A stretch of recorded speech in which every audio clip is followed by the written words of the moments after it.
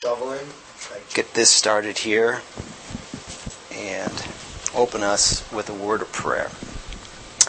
Well, Father God, we just come to you this morning, Father, in the beauty of this great morning. Father, we've just chatted a little bit about snow and just the remembrance of times when we just experienced a lot of snow and our responses to that. And we just reminded that you are the God of creation, and that this is, as we look at even the smallest snowflake, that it just, your hand is so obvious in the beauty of it.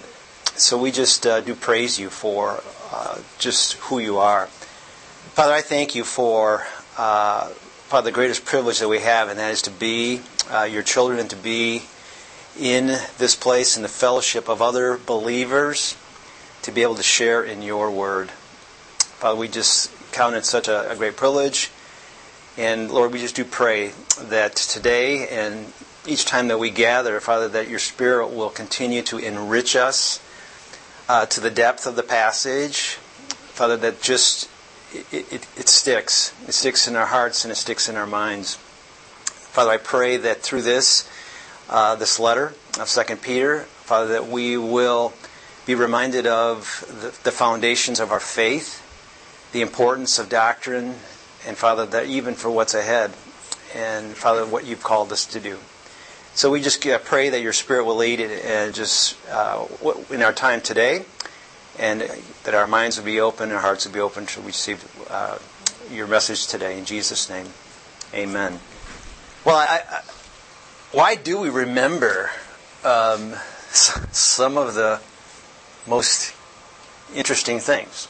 So why did you remember those?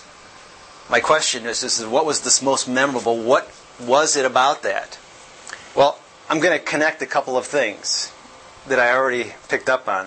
One was that there was a very, very emotional event that occurred for Lori with her dad that is forever etched in her mind, that winter day, that snowstorm. Or it was a very joyous day, right, Don? In that snowstorm when that baby was born.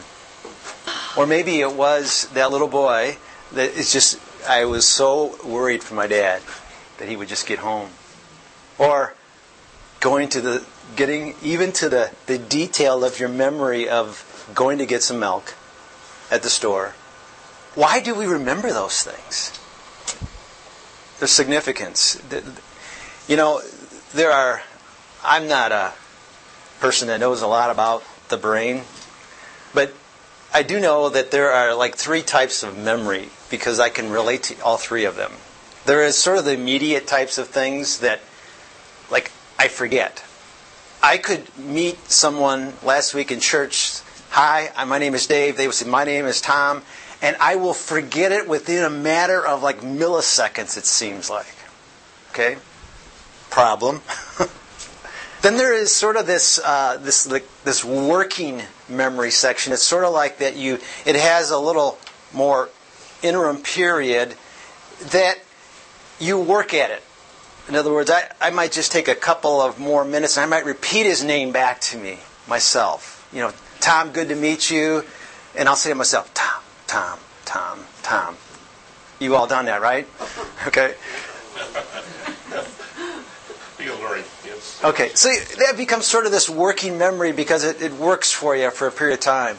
You know, and even in that working memory is that I'm reminded of my school days in college, that I was a great procrastinator. So, you know, the old cramming for the finals, right? You just pull the all-nighters. That's what you do. So that you'd stay all night, and you just fill your mind with whatever you needed to know, and it became a good working memory because I could regurgitate it really quick, right? You know, after taking the test, but then a week later, I don't know. I totally forget it. And then there becomes the long-term memory, right? That you can remember the details from 1967, Dietmar. Or you can even remember other things personally in your lives down to the smallest little thing of what someone might have been wearing even, historically. So, why do we remember? Well, I want to read something that is somewhat factual, but it's from the Yale University, so it's got to be something that's somewhat credible, right? Our memories are rich because they are formed through associations. When we experience an event, our brains tie the sights, the smells, the sounds, and our own impressions together into a relationship.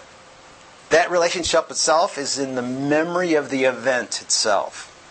Unlike computers, a human memory is not a discrete thing that exists as a particular location. Instead, it is an abstract relationship amongst thoughts that arises out of neutral activities spread over the whole brain. But how is this memory relationship actually made?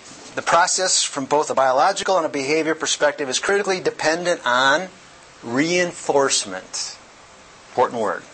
Reinforcement can come in the form of repetition or practice. We remember that 2 plus 2 equals... Very good. You're awake this morning. Why? How do you know that? Because you heard it and you've repeated it, right? How did we learn our ABCs? What was the things? You learned it with a song, with a, what do you call that when you throw that with a song in there? Help me. Well, like a mnemonic type of thing, you kind of little thing. Either way, we remember certain little jingles or things that help us, okay? But either way, reinforcement is that important piece of this. Now, we remember those because of that reinforcement. It can also occur, so you got the repetition, reinforcement. It could also occur through emotion itself. In other words, most people remember when because of something that was very emotionally attached in there. And so reinforcement and repetition is a critical factor in forming memories because it moves memory relationship from short-lived to long-lasting ones. And so as I read that from just a little Google thing, right? Why do you need to remember when you have Google things, right? And so we remember these things, and so I want to bridge off of that fact base as it relates to this particular passage this morning, and as it relates to helping us try to work through why is it that sometimes we remember things that are not important, and yet we forget the things that are important. So, with that introduction, as we move into this passage in 2 Peter, this theme that will be centered throughout this is this remembering the truth when it really counts as a primer to guard against false teaching. And I'll lay it out again so much next week because I just want to focus a little bit on just some of the basic aspects of this passage today. But it is a threefold aspect of this as we look at this book of 2 Peter. And it really comes down to this key aspect of remembrance. And so over the next 3 weeks is that as we look at this passage in 2 Peter 1, 12 to 21, can someone open up your Bibles there, and let's read the passage together, all 3 sections of it, starting in verse 12 down to verse 21. You can read it up here, or if you have your Bible that you'd like to read, this is the NASB version. Someone like to read? Therefore, I will always be ready to remind you of these things, even though you already know them, have been established in the truth which is present with you. I consider it right, as long as I am in this earthly dwelling, to stir you up by way of reminder, knowing that the laying aside of my earthly dwelling is imminent, as also our Lord Jesus Christ made clear to me. I will also be diligent that at any time after my departure you will be able to call these things to mind. For we did not follow cleverly devised tales when we made known to you the power and coming of our Lord Jesus Christ, but we were eyewitnesses of his majesty. For when he received honor and glory, from God the Father. Such an utterance as this was made to him by the majestic glory. This is my beloved Son, with whom I am well pleased. We ourselves heard this utterance made from heaven when we were with him on the holy mountain. So we have the prophetic word made more sure, which you do well to pay attention as to a lamp shining in a dark place, till the day dawns and the morning star rises in your hearts. But know this first of all, that no prophecy of Scripture is a matter of one's own interpretation, for no prophecy was ever made by an act of human will, but men moved by the Holy Spirit spoke from God. Thanks, Cheryl. The three sections that we have here, the first section will be our focus today, which is this aspect of the reminder, our reminder, as we this theme of understanding Scripture. What Mark has kind of walked us through over the first few weeks of introduction through the first 11 verses, we're going to kind of see the importance of that laying this foundation. And then Peter's exhortation of reminder, not only to his readers, but to you and I. We'll transition then to this aspect of the eyewitness aspect of Peter himself, and the eyewitnesses of the apostles. And then finally, the inspiration of the Holy Spirit as it relates to the Word. So understanding our Scriptures, both our remembrance of the Word, the eyewitnesses to that, the credibility of those writers themselves, those apostles, and then the inspiration of the Holy Spirit. So this will be how I'll break down the text over the next few weeks as we go through this. I wanted to, as we look at our objective as far as what does God want us to learn, and I'm going to jump to this and I want to go back to a couple of the questions that I have there a little bit. But God's plan for His people has never changed. And it's that we be constantly focusing on the truth that He has given us. In other words, to put it really simple, we need nothing new. We need nothing more. We need nothing else. We just need constant reminders of the Word. This is why the depth of the passage itself is ever critical for having any kind of foundation itself. We joke around with Mark. I do it all the time, but yet gives it back to me and said, it just takes forever to get through a passage. But I'm going to tell you right now, there is nothing more critical than to continue to build off of that foundation of the truth, as well as to keep going back over the basics, over and over and over again. We talked about, this importance of reinforcement this morning, as well as the repetition and as part of the memory. That first question is sort of an open-ended question to you. It says, well, what is this value then of this repetition? And if you were to take that and now relate it specifically to the Word of God, what would it look like? Your thoughts. What is the value of repetition when it relates to the Word of God? It's also discovery, even when you go through something, it's a picture.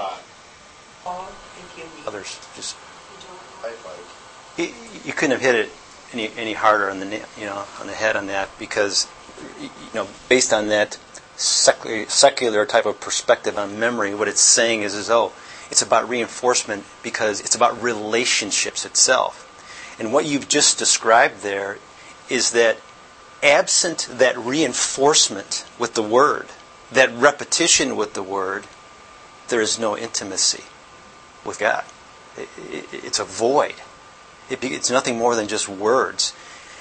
And I tell you, today, I believe, is that the want from many, even believers, is the new. It's the new. Come on. Are you going to tell me, Dave, that all we're going to talk about is the word reminder today? Yes. That's all we're going to talk about. And we're going to go back to a lot of passages that continue to say the same thing over and over and over again. So, there's nothing new. As believers, you know it. In fact, this passage tells, Peter says, I already know you know it. And I'm telling you this, I already know you know this. But we're going to do it again. Fundamentally, from a teacher's perspective, that repetition, there's so much value in it, because you just keep going back over and over and over again. Those teachers, that's why they teach. They teach so that you repeat. We all knew what 2 + 2 was because that's what we were taught. And we had it ingrained, and we had that relationship, and we could recall it. All of the examples that you provided really hit at the core of this because it gets to a depth. You probably lose 90% of what you take in. In other words, about 90% of it, you lose it. The 10% is because you work it. You just keep working it over and over again. And so what we're going to look at today is hopefully some connections that you can make within the Word through passages that continue to help us to see that, boy, I'm not alone in this. But also within this passage that we can see the value that comes to it because ultimately what the goal is. And that goal is that we continue to see the treasure in God's Word. I think there's another slightly different aspect that is significant too.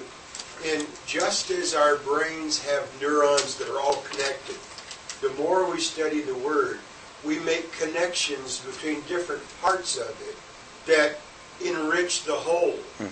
You mentioned, like when you read a passage, maybe, and then you read it again and something connects on that.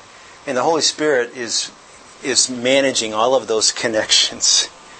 And they say, well, I got a verse for that. Let me take you there. And it's you recall that. And so that is this treasury, this repository of beautiful, inspirational Scripture that continues to uphold and to lift us up. How does what they... Let's do some of those other things, and we're going to hit on many of those. But when we move into the depth of that passage itself, it's very timely. And one of the fascinating things about this particular passage is in verse 15, he says that, moreover, I will be careful to ensure that you always have a reminder of these things after my decrease, after I'm gone. And if you think about what we have here, it's after they're gone. We have these inspired writers, it's after they're gone.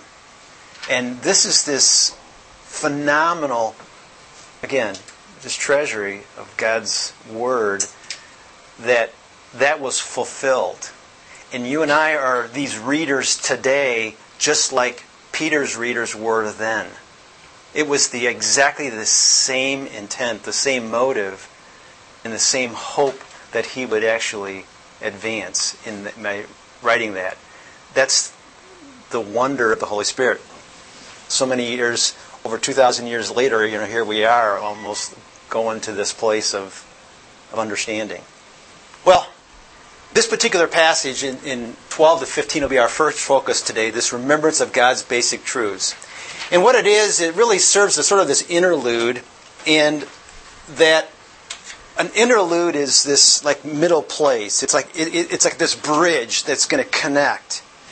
And the connections that we're going to see is that one is that he's going to say, well, because it says therefore, or if he says for this reason at the beginning of verse 12, he's saying, I want you to go back and reread what I just told you. So that is this first part of the letter. These first 11 verses, or 3 through 11. And then what he's going to do is that it serves as connecting us beyond that to what is going to follow after verse 21. So we have verses 12 through 21 to serve as this interlude that gets right into chapter 2, which is now going to be about the false teachers. So he's laying a foundation saying, remember what I just told you, before you could begin to understand the importance of that foundation as it relates to discerning and dealing with the opposition in the form of heresy and false teaching. He points them back to verses 3 through 11, encouraging his readers that they already know. And this is, again, I take it for us here. It says, for this reason I will not be negligent to remind you always of these things, though you know. These things we already know. And what are these things? Yeah, because what a key takeaway was in those first few verses, Mark, as you walked us through those, it was really a focus on salvation and the sufficiency that what we have within that itself as being this basic truths. It's not everything. There's just so much more. But again, remember we talked about the basics there. That's all he's building on. So he's just saying, you already know these things.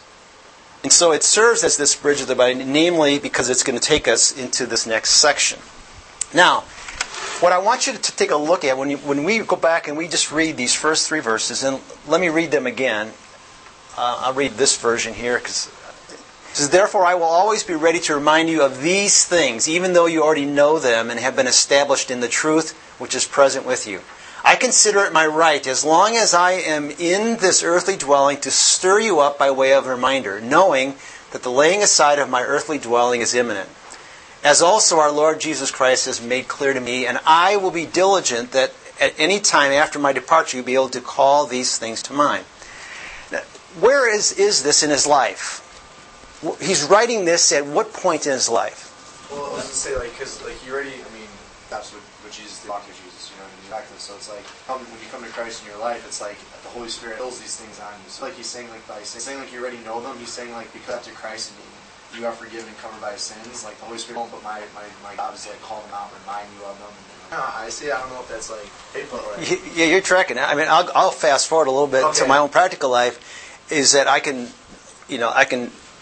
take Paul's Romans 7, and I'm saying, I know it, but I keep doing these things I hate. I know it. That's what we want to try to pick out, is that you've got this, and so therefore, even Paul himself, what does he keep doing? I would like, as an exercise today, to spend some time in 1 Timothy, because as I look at 2 Timothy in that letter, it's an exhortation to Timothy, but it's like he already knows this stuff. In fact, Timothy is going to be his successor.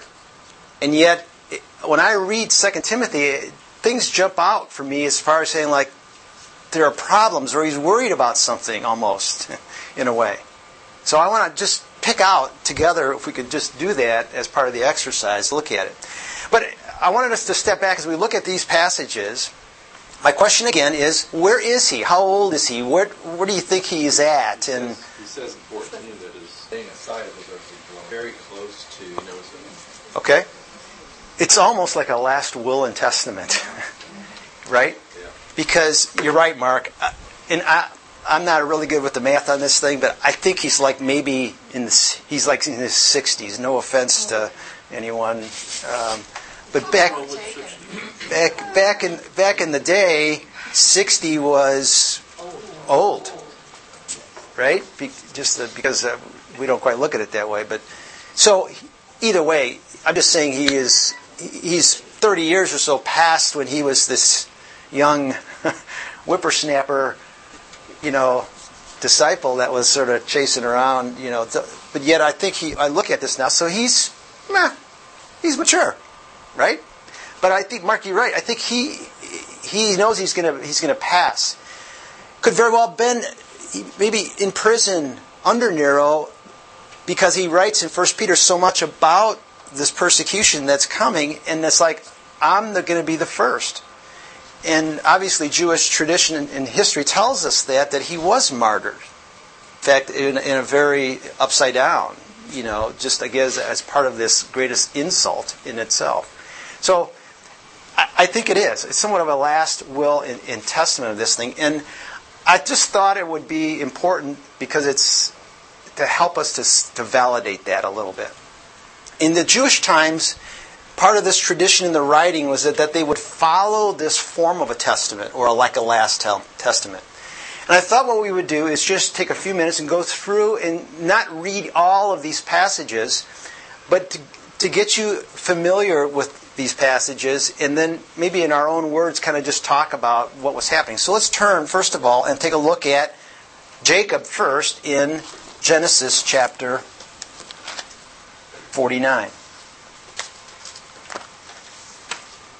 And again, we're not going to necessarily read some things out of here, but what we want to do is, our hope is that maybe we can just kind of identify a few common elements that may be seen in some of these things. So if you start back in verse 21 of Genesis 48, it says, "Then Israel said to Joseph, 'Behold, I am dying, but God will be with you and bring you back to the land of your fathers.'" So this is like right before he gets into these very last words to his sons. Right? So we know that he's saying in verse 21 that his death is imminent. And he's also saying is that God will be with you and bring you back to the end of it. So he says, "And Jacob then called his sons together, that I might tell you," and it goes on. And what we know is that it's a whole series of blessings and kind of predictions, right, of what's going to happen with each of those in the tribe. And then all of these, in verse 28, it says, "All of these are the 12 tribes of Israel, and this is what their father spoke to them. And he blessed them." He blessed each one according to his own blessing, and then he dies thereafter. So what we see within that is that we see like this sort of the gathering. And all I want you to do is to try to, with me, is to connect where Peter might have been. In other words, what was Peter's motivation in this sort of this interlude, and what was he trying to... It was like this parent that has with your children is that, of course, you never repeat anything to your kids, right? Constantly, right? We just keep telling them over and over and over again what not to do, right? Squally, right? But why? My own good. Yes. It's because it was for their protection and for their care. Because parents, we love those kids so much, and yet you keep repeating over and over in hopes that they will remember. They'll make the right decisions on there. But it is that same type of example that I would picture here. Go with me over to, let's go to the next one, to Deuteronomy 33. Now we get to Moses. Deuteronomy chapter 33, it starts actually in verse, it's like this... Moses' final blessing on Israel. Now this is the blessing with which Moses, the man of God, blessed the children of Israel before his death. And he said, and he goes through, and it's like this historical type of accounting, and it's like he's taking them back and remembering. And what I know is that at the conclusion of this, in chapter 34 of Deuteronomy, is that he dies. But if you go back even like to 32, chapter 32, Moses, at the beginning of it, 30 says, "Give ear, O heavens, and I will speak. O hear, O earth, the words of my mouth. Let my teaching drop on the rain, my speech distill in the dew." So in this, in other words, in this audience, here is this call to Israel to listen to Moses. He has something very important. He's been telling you all along. But we see again this same similar type of pattern of like Moses' last will and testament that involved that. Joshua 24. I'm just kind of doing a couple of these. Joshua 24, 1 to 28. Joshua 1 says, "Then Joshua, he gathered all the tribes of Israel again to Shechem, and he called for the elders of Israel, for their heads, and for their judges, and for their officers, and they presented themselves before God." So here again, it's like he's bringing in the troops, bringing everyone in. And he proceeds to instruct them. And the passages that we know, what we're most familiar with, is starts in verse 14. "Now therefore fear the Lord, serve Him in sincerity and in truth, and put away the gods which your fathers served on the other side. And if it seems evil to you to serve the Lord, choose yourselves this day whom you will serve."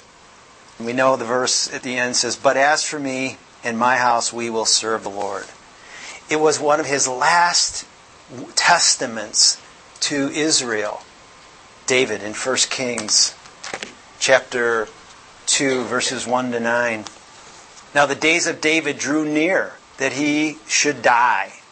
And he charged Solomon his son, saying, I go the way of all the earth. Be strong, therefore, and prove yourself a man." So he's talking to Solomon. He's giving him his last words of encouragement and exhortation to keep the statutes, His commandments and His judgments as a testimony that is written in the law of Moses, that you may prosper in all you do.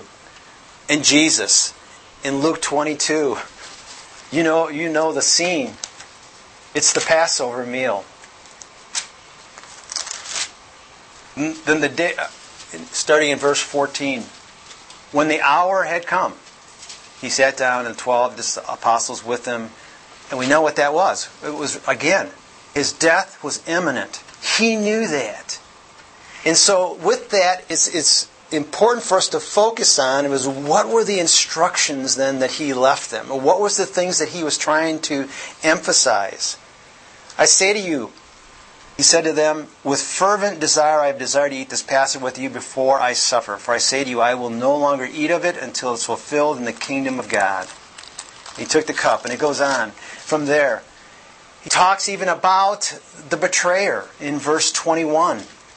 But behold, the hand of my betrayer is with me. So He goes on.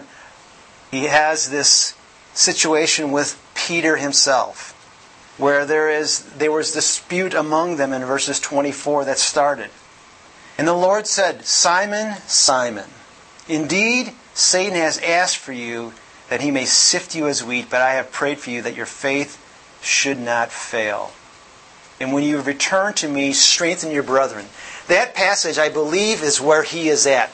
You talk about 1967, remembering that. I believe he remembered exactly that exchange with Jesus, because it was something that he himself was so passionately stirred up about.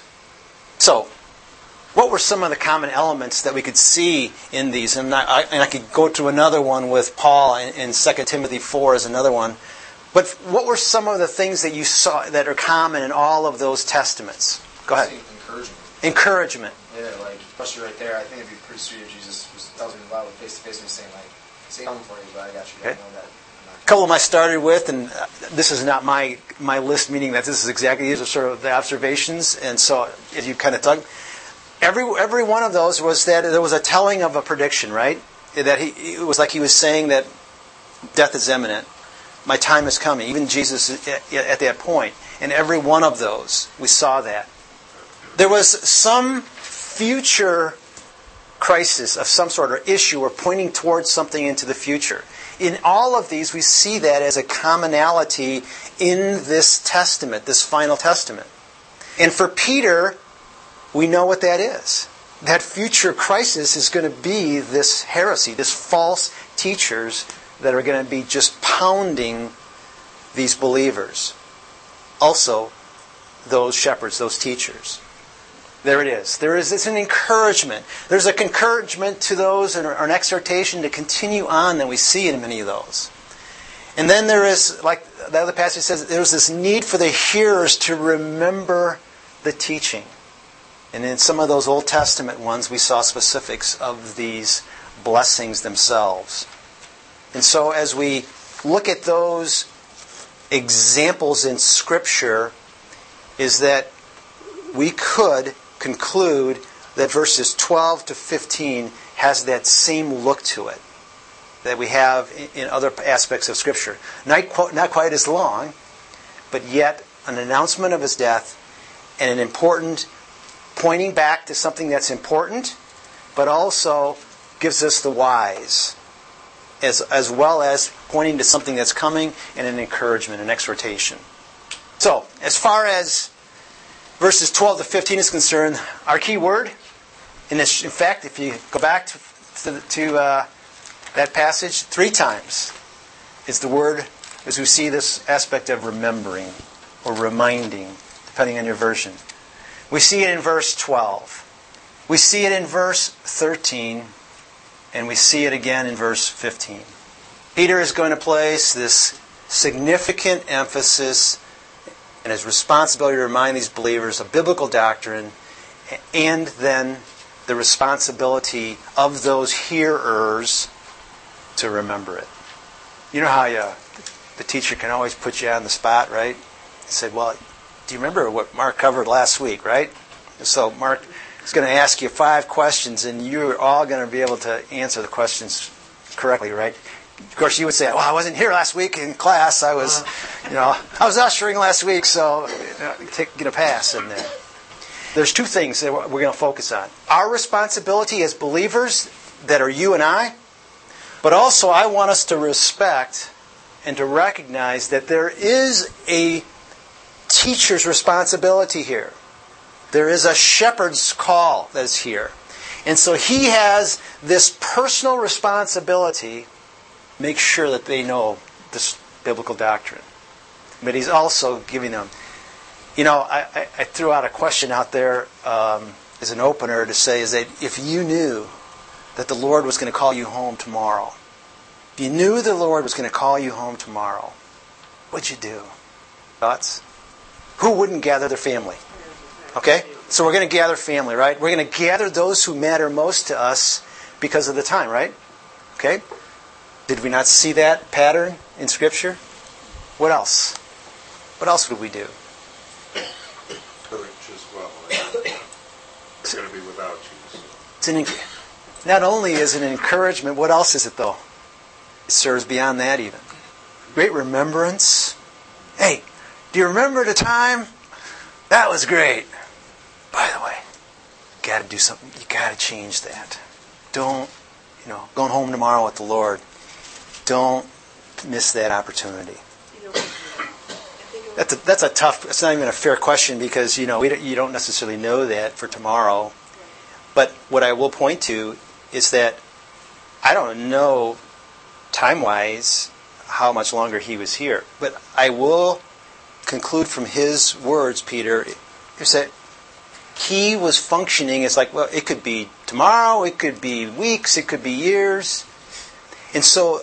The lesson for me, a takeaway, kind of a jumping ahead towards the end of my notes, which I may not get through all today, is that there's a biblical view of death. Clearly, I believe he exemplified and had that in the core of his being because if I remember back in John 21, Jesus told him about his type of death.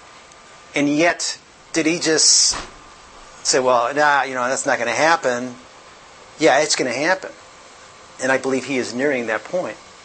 So, this theme of remembrance is, it gets illuminated within Scripture.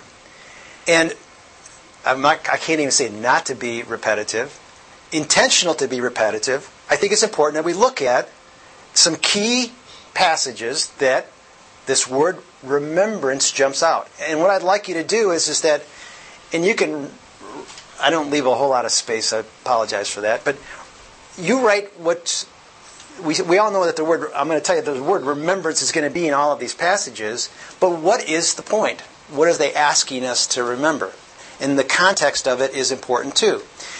And what's important about the context is that. Let me give you an example of something. Let's say that we have our nephew. He had lymphoma. I'll use that.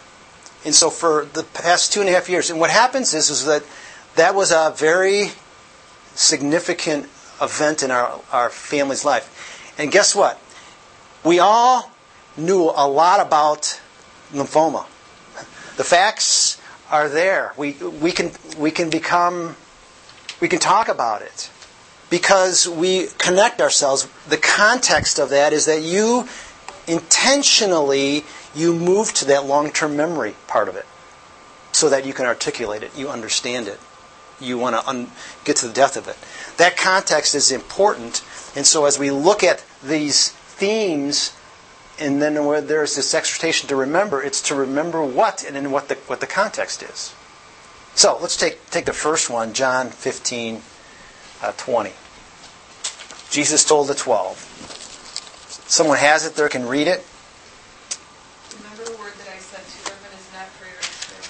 If they persecuted me, they kept my word. It says, remember the word. Remember the word that I said unto you.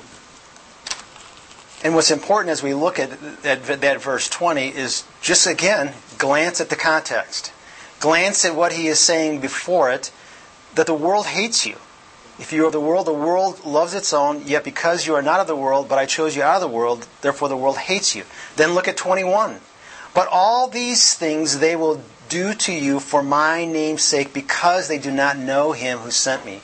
And so what we see within that is it is a remembrance of the word that I said unto you, which was, look, you're going to be persecuted. They're going to hate you. But it also says in here that if they persecuted me, they will also persecute you. If they kept my word, they will keep yours also. Which means this testament part of it. It's like Peter is saying, look, I remember what the Lord said. Peter is saying it to them so that they remember what Peter said. You see, that's what that last part of that John means, is that those believers that started listening to the apostles, they did listen. So those that come to faith, but also those that are listening, responding.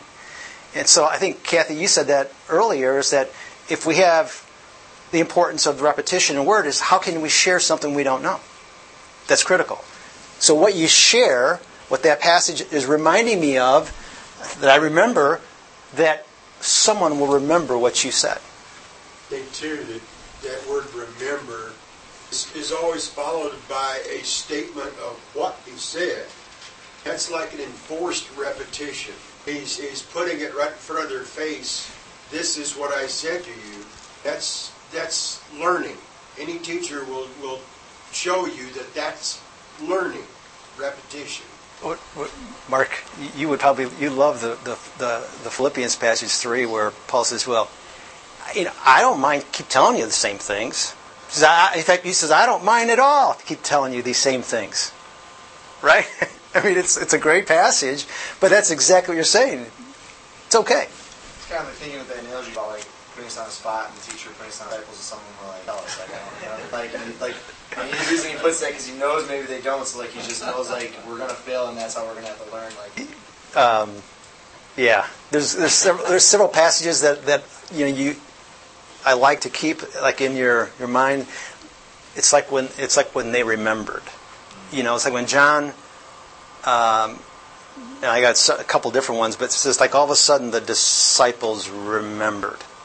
They remembered what he said, that he was going to die and be raised on the third day. It's like, oh my goodness, I remembered what he said. That is the repetition, the recall. At the same time, they didn't get it in they forgot all about that. It's like stick in my mind, almost like disappointment that you did, discouragement, but like totally makes sense because we it's that connectivity again in relationship with a circumstance, whatever. It could be because there's an emotional, intimate relationship with that. So when I remember the times I got whacked, and I remember what I did, and I didn't do that again. Okay. At the same time, I also remember the positive things that were there. So they are there for that very, very purpose. Mm-hmm. Like in the Pope's times, and he did it already. He did it. What I love about the Peter is where he said that he would be restored and strengthened.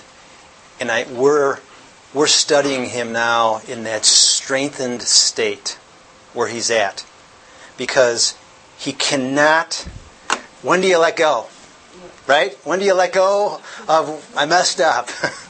When do you let go of that? And I believe God, he's the God of grace. We had a great discussion, in community group just about, Saul this week. And was he, can you empathize with Michael's could you empathize? Yeah. So was he really because he wasn't, was he a bad king? He was responsible for his actions. But at the same time, I'm going like, geez, I'm no different. And again, what if we look at it in a passage that way, whether it's a study of a king or it's a study of Peter, is that do we see, the mercy of God? Do we see the grace of God, the compassion of God? I threw out a question there too. I said, well, tell me, how would you rate Israel's memory? What would you give them on a score of 1 to 10? Or would you give them an A through an F? What would you give them? They'd have to grade on a curve, wouldn't they? Yeah. God did. God graded them on a curve. We see that throughout all of the Old Testament is Israel's continued. They focused on bad memory things. They remembered the things that they shouldn't have been remembering. And Isaiah and Hosea tell them that. He says, you're focusing on the wrong things. But we're no different. Remembering that the Word said, Acts 20:35. Of hard work and less to give. What's interesting in this passage, in verse 35 there, is we kind of just look again. This is a passage of exhortation. Remember the words of the Lord Jesus. Okay? Yes. But again, He is, from Miletus, He is sending to Ephesus. He's calling these elders of the church in verse 17 together. And He says in verse 18, you know, there it is again, you know from the first day that I came to Asia in what manner I've always lived among you. In other words, do you remember? Do you remember everything I've said? I go bound in the Spirit of Jerusalem. Moving on from there, he says in this that therefore take heed yourselves and all that flock among you. The Holy Spirit has made you overseers to shepherd the church of God, which He has purchased with His own blood. For I know this, that after my departure, there it is again, after His leaving, what does it say? Savage wolves will come in among you, not sparing the flock. 31. Therefore watch and remember that for 3 years I did not cease to warn you every night and day. There is a similar type of parallel to what Peter is saying, because what we're going to read and study in chapter 2, it's all about those savage wolves, those false teachers that are going forward. To the Jerusalem church, Peter in Acts 11. So go ahead, Deemer. And heard the word that John baptized with water. This is that example that we were talking about, Swally, before. He said here, they remembered. Then remembered I the word of the Lord. In verse 16 there. He's saying, I do. And if therefore God gave them the same gift as He gave us, then we believe that the Lord Jesus, who was I to withstand God. This was really defensive type. When they heard these things, they became silent, because He was again focusing on this whole aspect of the Gentiles, right? Salvation to the Gentiles. And it just didn't reconcile. But what it is that they remembered in verse 16, going back. I remember the word of the Lord, how He said, John indeed baptized with water, but you shall be baptized with the Holy Spirit. It is the coming of the Holy Spirit that is coming. And He had given this gift, and so it was something that they remembered what He had said previously. Jesus, John says, His disciples remembered that He had said that in John chapter 2 at the front end of that. That was the example that I gave to you earlier, where it said, therefore, when He had risen from the dead, His disciples remembered that He had said this to them, and they believed the Scripture. And so in this situation is that there is this validation of the Scripture itself. In other words, it was always there.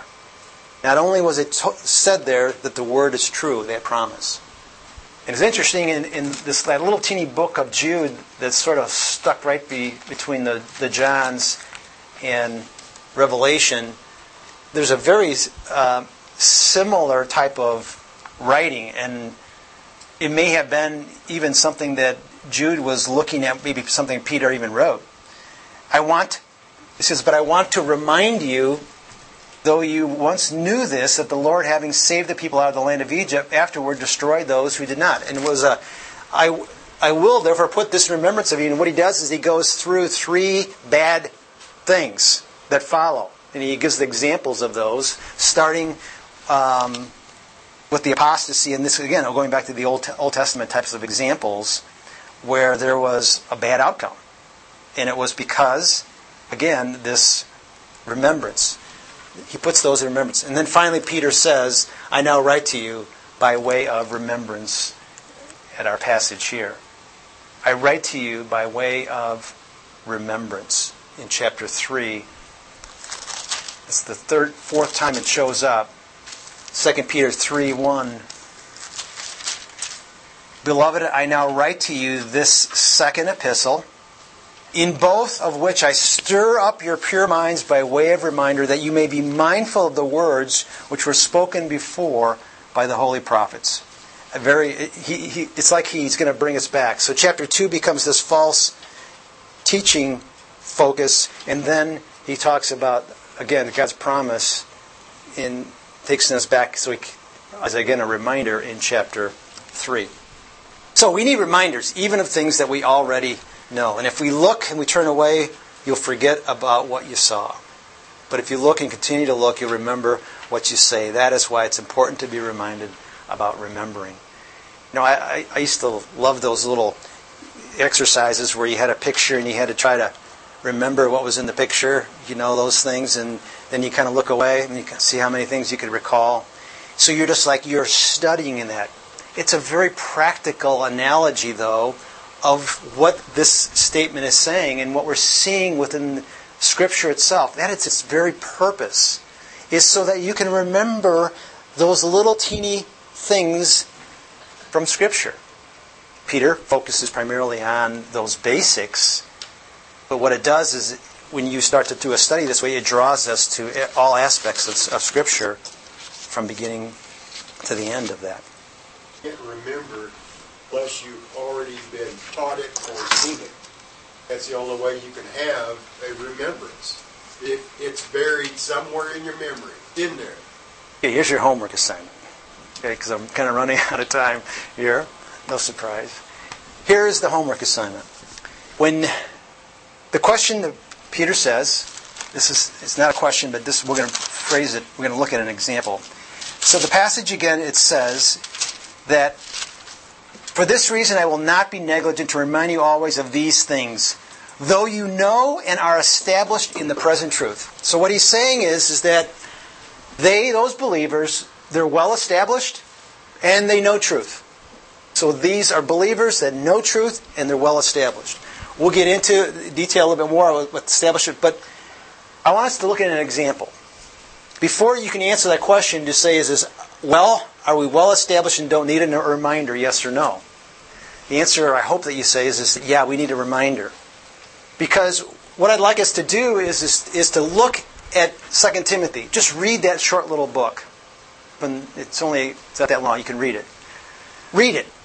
And when we start next week from these passages, let's share your observations about Timothy. Because this is the theme what we see in that book, is that Timothy gets this letter from Paul. It is this exhortation to him. And in that, he's passing on the mantle of ministry to Timothy. And when we read through that, look at the details from the standpoint of what do you see of your observations as it relates to what I know was a man that was established in truth, but did he need a reminder? The book is the reminder. And so I want that to be our opening part of our discussion as we continue with this remembering focus, because I think what we can relate to in many ways is Timothy. Okay? So scratch the 3-week breakdown of that passage that I had there, and we'll just go from there. Okay? Any thoughts or comments? So make a marker in your outline there, and we'll pick this up next week. Any comments, or could you close us in prayer then? Sure. Please. Facing